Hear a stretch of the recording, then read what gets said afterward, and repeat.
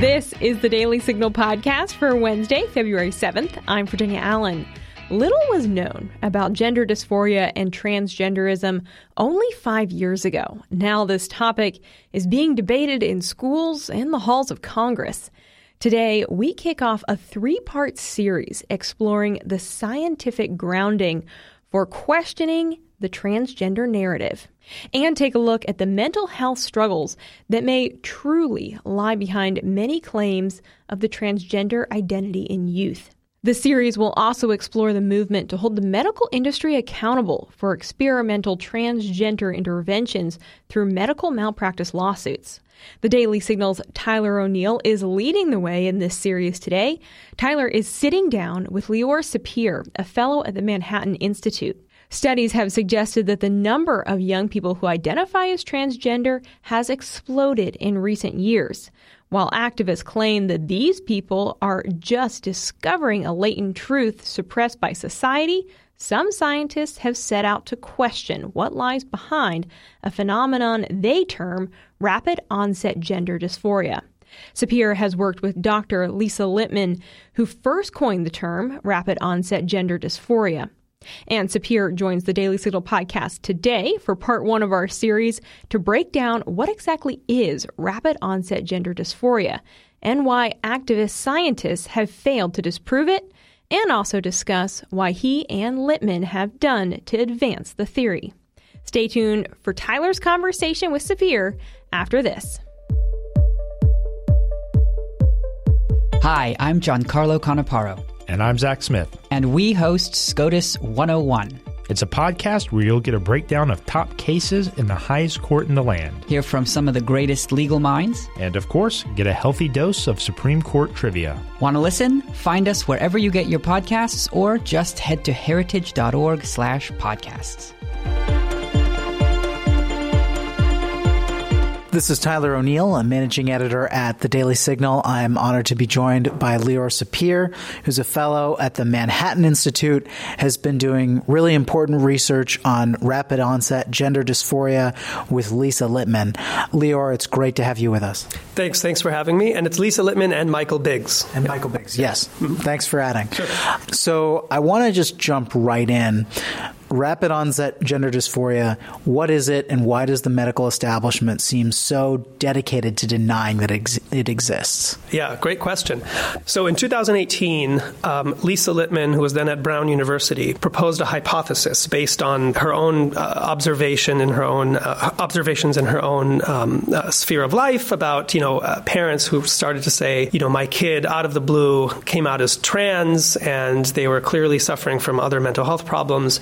And so Lisa said, something is going on here, and she decided to do a survey of these parents. And what she found was that there was actually a high prevalence of comorbid mental health problems, history of trauma and abuse, and all these kinds of co-occurring phenomena that could be associated with trans identity as a maladaptive coping mechanism. There were reports from a lot of the parents of social influence, peer influence, periods of prolonged exposure to social media right before, kind of the disclosure of a trans identity. And so she wrote this paper to propose a new hypothesis for further study, as a good scientist would, right? She did not claim that this is settled science. She said, we seem to be observing a new pathway to gender dysphoria, because until that point, the two known pathways,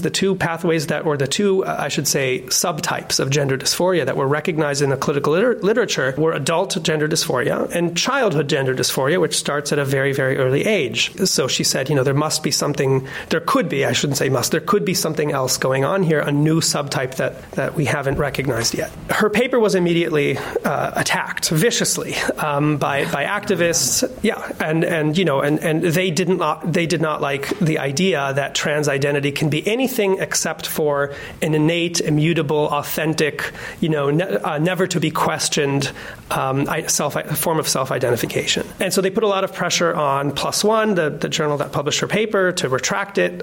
It wasn't retracted. They did ask Littman to issue a clarification stating that, no, this is not an official recognized mental health diagnosis.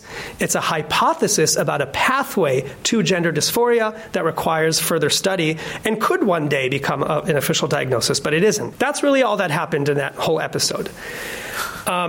Among other critiques, I think the critique that has become the most prevalent against ROGD is that what appears to parents as a sudden onset of trans identity or of gender dysphoria is really a late disclosure by the adolescent of a trans identity that was felt, intuited, developed much earlier in life, often in early childhood, but which the adolescent had kept secret from the parents and from other people in his or her life.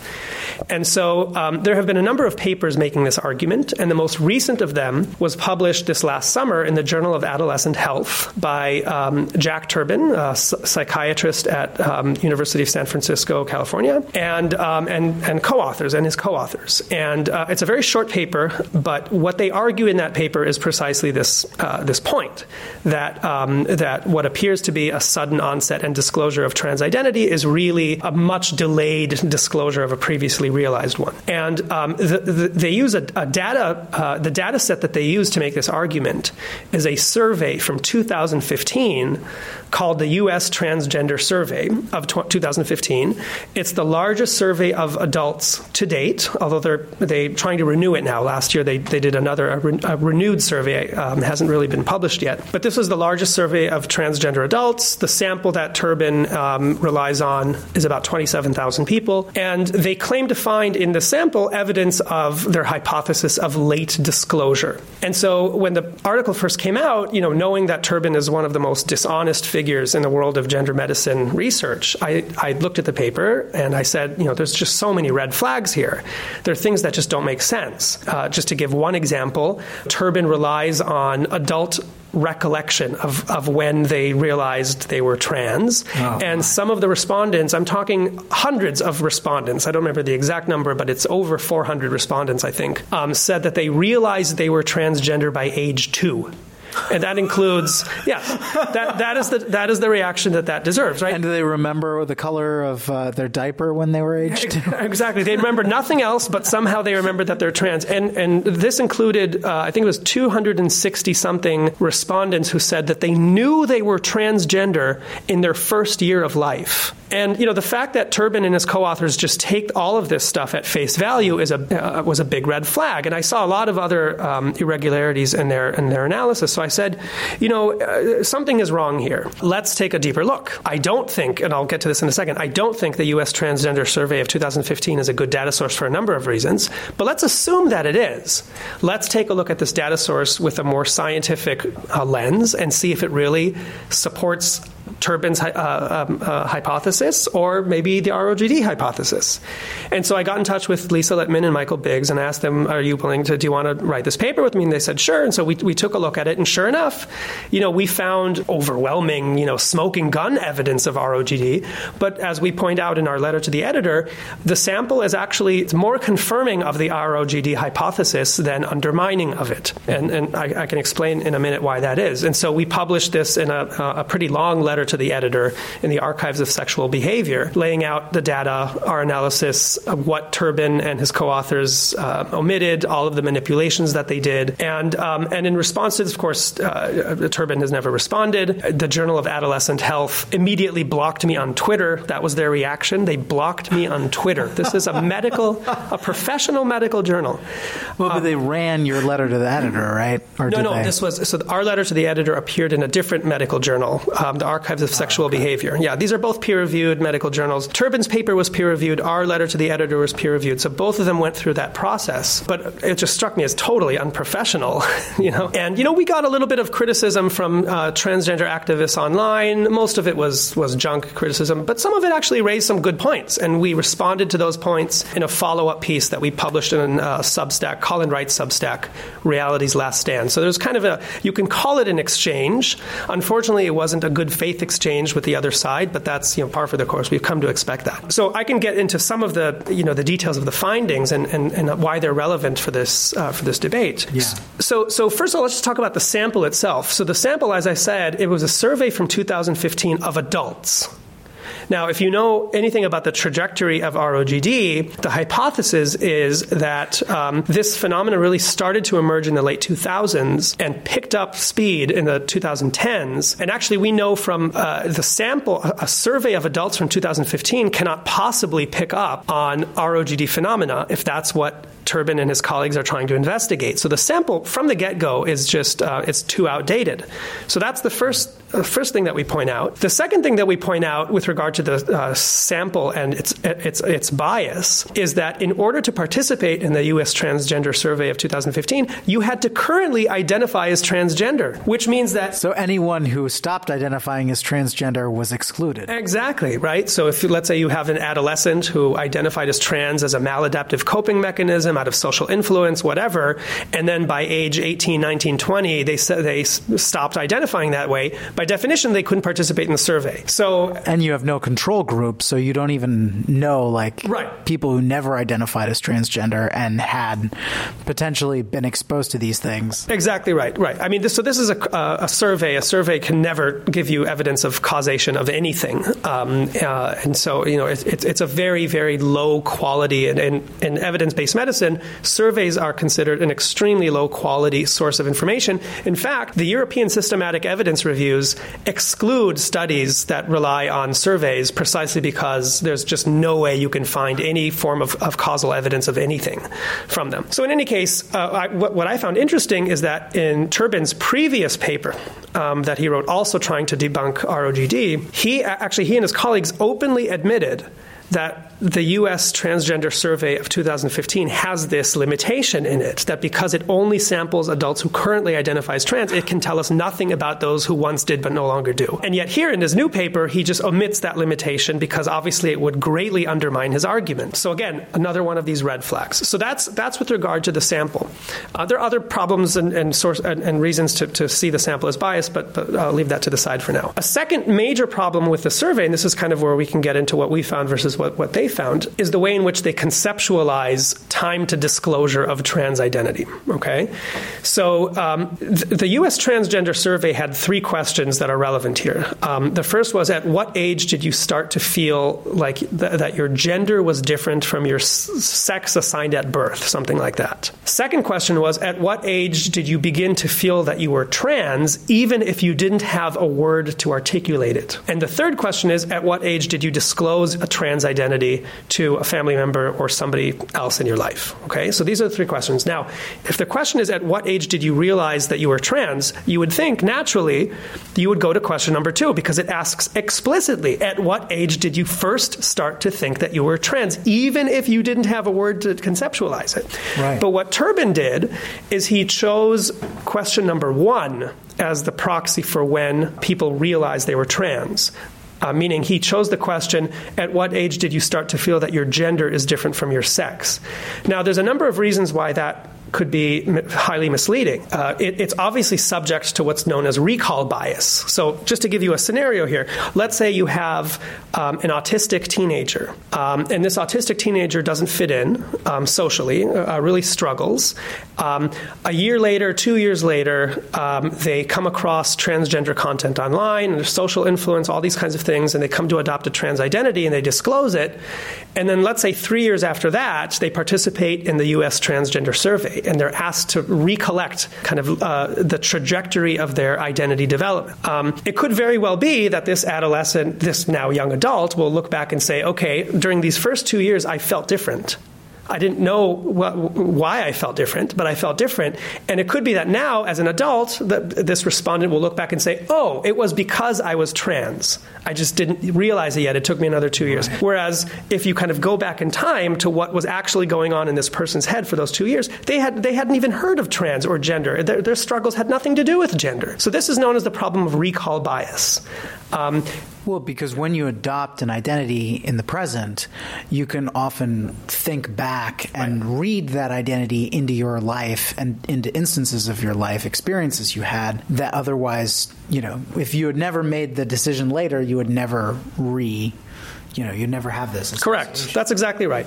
Now, this is a lot of speculation, right? It could be that somebody for 2 years thought about gender being different from sex, whatever that means. It could be, right? We're not saying that's impossible. We're just saying using the question number 1 is subject to a lot more recall bias than using question number 2, which asks explicitly about developing a trans identity. So why wouldn't Turbin use question number 2? Well, we dug down into the data, we did some analysis, and it turns out if he had used question number 2, the median time from realization to disclosure would have been 1 year. And a 1-year time of realization to disclosure supports the ROGD hypothesis. As it is, they actually didn't even disclose the median time from realization to disclosure for those who, given question number 1, because they didn't even look at the adolescent group in isolation. They looked only at those who said, we first realized of this about ourselves when we were children, before age 10. It gets very, very messy. They did a lot of gymnastics there in order to produce their conclusion, which was that there's a median of 14 years between realization to disclosure. But it turns out that even if we grant Turbin his assumption that question number 1, when you start to feel your gender is different, is a reliable proxy for realization, if they had looked only at the age-relevant group, which was 18 to 24-year-olds, respondents to the U.S. Transgender Survey, right? Only the young adults who would have been young enough to be within the ROGD relevant time frame. Even if we accept that assumption, if we look at this particular group, we actually found, and we didn't discuss this in our letter to the editor, we discussed it later on in our Substack reply to critics. It turns out that over 2,000 respondents said that they realized that their gender was different from their sex and then disclosed a transgender identity within 1 year or less. So this includes people who would have realized it and disclosed it within months or even weeks. In other words, people who chose 0, right, or who were conceptualized as 0 between time to from realization to disclosure. So in any case, there were other indicators of ROGD, or I should say symptoms consistent with ROGD. For example, there was a strong female skew of the sample. If we looked only at the age-relevant cohort, it was 75%, if I remember correctly, it was 75% female. Turbin and his colleagues did not look only at the ROGD. They bunched in the 18 to 24-year-olds with all the other older adults who are irrelevant to ROGD, and then they found that it was still female skewed, although only 60%. We also found, looking at the survey, we found that among this ROGD relevant group of 18 to 24-year-olds, there was an extremely high prevalence of mental health problems. 56% of the respondents said they had struggles with severe distress, severe mental health problems, versus 36% or lower of older generations. And so that's very interesting, because one of the hypotheses connected to ROGD is that trans identity is adopted as a maladaptive coping mechanism for underlying mental health problems. So, this is not smoking gun, settled science evidence of ROGD. We never claimed that. Rather, these were indications of symptoms consistent with ROGD in a sample that we already believe is highly biased against ROGD. And the fact that Turbin and his co-authors never disclosed this, never discussed this, never expressed any curiosity with it, really shows that they were not coming at this from the perspective of scientists who are kind of, interested in the truth about these issues, but that are just trying to manipulate data to produce a political conclusion. Well, so what's the next step forward? We talk about, ROGD is a hypothesis, but if we were to reach a stage in which someone could be diagnosed with it, what hurdles would it have to cross? And then, is it at what point, if we've passed the peak, how do you expect it to continue to be relevant for a long period of time? Sure. So just to be clear, I just want to clarify. I'm not saying I know that we've passed the peak. There is limited evidence that we might have, but we don't know that for sure. And these things ebb and flow, right? We could see a kind of tapering off of trans identification among youth let's say in the year or two after COVID, it could even drop a little bit, and then it could skyrocket again. These things really, precisely because it's primarily a culturally driven trend, there's going to be fluctuation, is my prediction here. But to get to your question, so look, many mental health conditions start off as a hypothesis based on the kind of untutored scientific observations of clinicians working in the field. They see a certain phenomena coming into their office over and over and over again. They say, hey, there's a certain pattern here. I'm going to propose a hypothesis. Then let's study it, hopefully in an empirically rigorous way. And then once the mental health phenomenon is widely observed, once it's reliably identified, it can make its way into the DSM, to the Diagnostic Statistical Manual of Mental Health Disorders. But it could take years. So, for example, binge eating disorder. Symptoms of binge eating disorder were described in the DSM-4, which came out in 1994. But it wasn't until the DSM-5, which came out in 2013, that it was officially recognized as a mental health condition. So it could take years for a phenomenon to be officially recognized. And with ROGD, because it's so politically controversial, it could even take much longer than that. And it could even never be recognized, because if activists, capture the APA, which they absolutely have, that's a hill they're definitely going to die on to make sure that it's not recognized. So that's one of the barriers. But look, I mean, if you look, and we go over this a little bit in our letter to the editor, ROGD is associated with a particular clinical presentation. So adolescents who do not have a childhood history of gender nonconformity or gender distress or issues with their sex, right? In real language. They don't have issues with being boys or girls, and these problems seem to develop only in adolescence. They have co-occurring mental health problems, anxiety, depression, autism, OCD, eating disorders, history of trauma, you name it. And they are predominantly, although not exclusively, but predominantly female, right? And they belong to peer groups where some of the kids come out as trans in clusters. So there's all these kind of indicators of symptoms. And what we have seen in the medical literature in the last few years is confirmation of these presentations. So there's plenty of evidence now showing that among adolescents who are clinically referred to gender clinics and diagnosed with gender dysphoria, something like 70% or more of them will have co-occurring mental health problems that were diagnosed before the onset of their gender dysphoria. Wow. And that gives you an indication, again, there's no smoking gun proof here, it gives you an indication of the causal relationship between a trans identity and other mental health problems, namely that the trans identity could very well be a maladaptive coping mechanism for example, an autistic kid who doesn't fit in and is using trans identity as a frame in which to explain his or her social awkwardness. So anyway, that's the long answer to your very good question. So we're dealing with a situation that I'd say the medical community is bifurcated. You have a lot of organizations that have been taken over by this ideology that says the only possible answer is quote-unquote gender-affirming care. Mm-hmm. And then you have the critics who are often, demonized, ostracized, but also quite sizable, who are saying, no, this is damaging to kids. The real problem is we don't have a good way of scientifically determining where the full truth is. And I mean, naturally, I think you and I would fall into the skeptical camp, but it would be interesting for the pursuit of science to actually have the ability to have a control group and people who are not being biased from the beginning saying like, this is the only path or this is evil. Right. But is there any chance that we're going to get a study that will actually give us these answers? That's a great question. I mean, are we going to get a study that will definitively resolve the ROG debate? I highly doubt it. Even if we have a very reliable study, the other side is just not going to accept it. But look, I mean, here's what I would say. First of all, just one additional piece of evidence that I didn't mention that I think needs to be mentioned. Mm-hmm.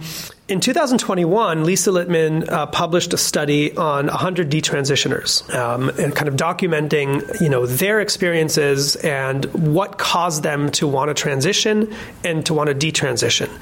And one of the interesting findings there is that pretty robust part of the sample said social influence, online exposure to trans culture was a major catalyst of my, conceptualizing my ongoing problems as related to gender and therefore my desire to identify as trans and want to transition. So, and what's interesting is that, Turbin says we should never rely on the reports of parents because they're just biased. We should always rely on the self-reports of people who have gender identity journeys. Well, here, Lisa Littman actually consulted people who had gender identity journeys, and they themselves said social influence was a major factor in our decision to transition.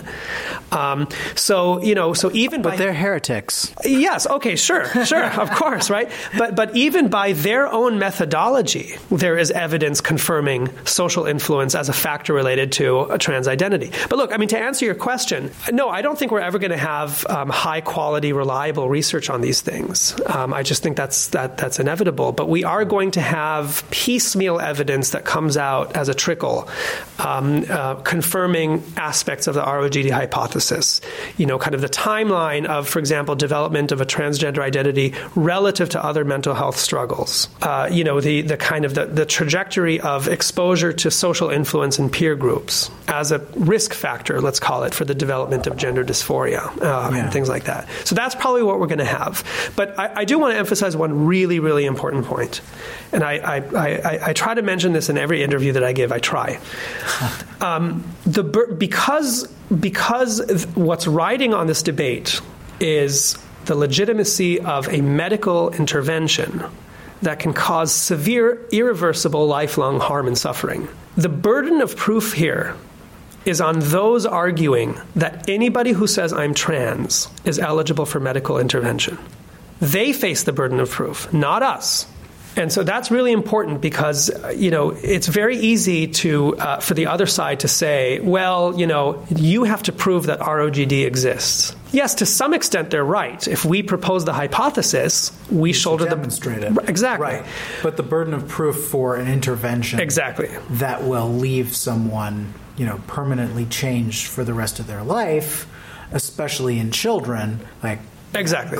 Rests with the advocates. Exactly, right. So if you take a step back from the ROGD debate and you put it in the broader context of the debate about gender medicine, which is the only reason why the ROGD issue is so controversial, right? That's the only reason why it's getting so much attention, is because there's the medicalization attached to it.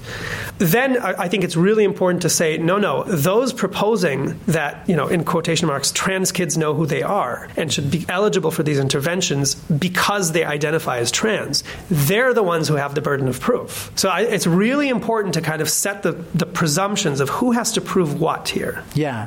And amid the ideological capture of America's medical institutions, we've seen these alternate medical institutions propping up. For the American Academy of Pediatrics, you have the American College of Pediatricians. For I don't know if there is an APA equivalent, but, if there were to be an alternate organization that would publish its own diagnostic and statistical menu, because as we've noted, the field is so bifurcated right now, it's hard to imagine ROGD being added to the DSM-6. But if there was an alternate, do you think there is a chance for an alternate organization to, I believe it's the APA that puts out the DSM. Yeah. If there was an alternate APA that put out its own DSM and could include this, would you see treatment regimens, like responses? What would that path look like? Yeah. Look, it's a good question. The diagnosis of gender dysphoria is, let's just put it this way, bad enough as it is.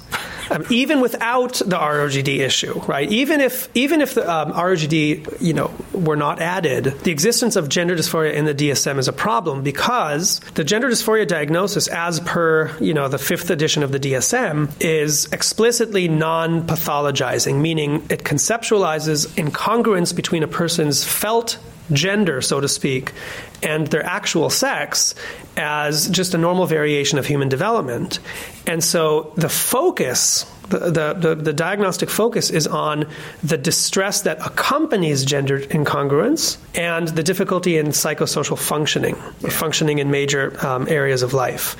And so, as long as you can show that, number one, you feel that your sex is not really what it is, and number two, you have distress in your life, for whatever reason, you're eligible for a gender dysphoria diagnosis. Now, I'm exaggerating maybe a little bit. A more scrupulous clinician might demand something a little bit higher threshold, but by and large, that's how it works.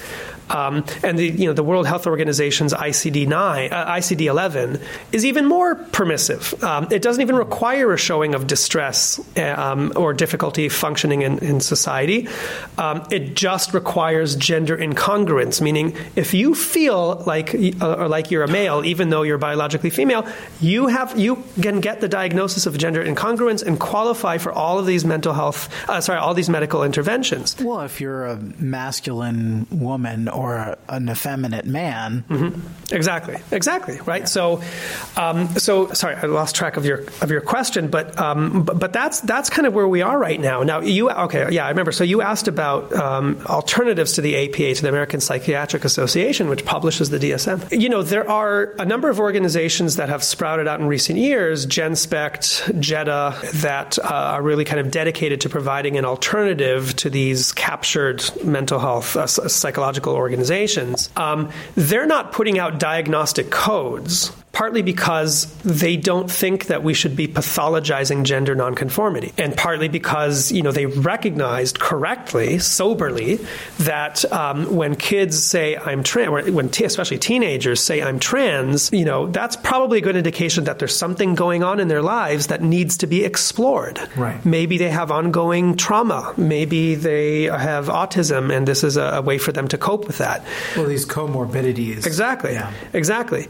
So to some extent, I don't want to see an alternative diagnostic coding for gender-related issues, because that concedes that there's something unique and special about somebody who rejects their sex. I think we just need to go back to basic principles here, and the mental health profession needs to start treating teenagers in particular who say I'm not really my sex. They need to be applying the normal tools of therapy, right. Trying to understand the patient in the context of that person's broader life circumstances, life history, before you don't affirm anything, right? As they would say to you, it's not my job to either affirm or deny that you are the opposite sex. Let's put that aside and talk about what else is going on in your life. And I think the unstated expectation there is it's not good for somebody to reject a fundamental and real aspect of who they are. That's not a good thing.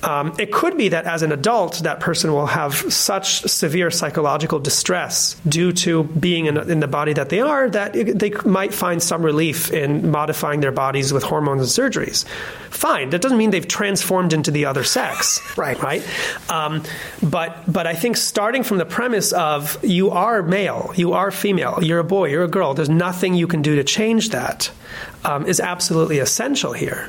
So ROGD is more a description of a phenomenon, and then working backwards, trying to find out the ultimate root of ROGD is the job of a good therapist, a good clinician. Exactly right. Exactly. As opposed to someone saying like, oh, you have a medicalized situation.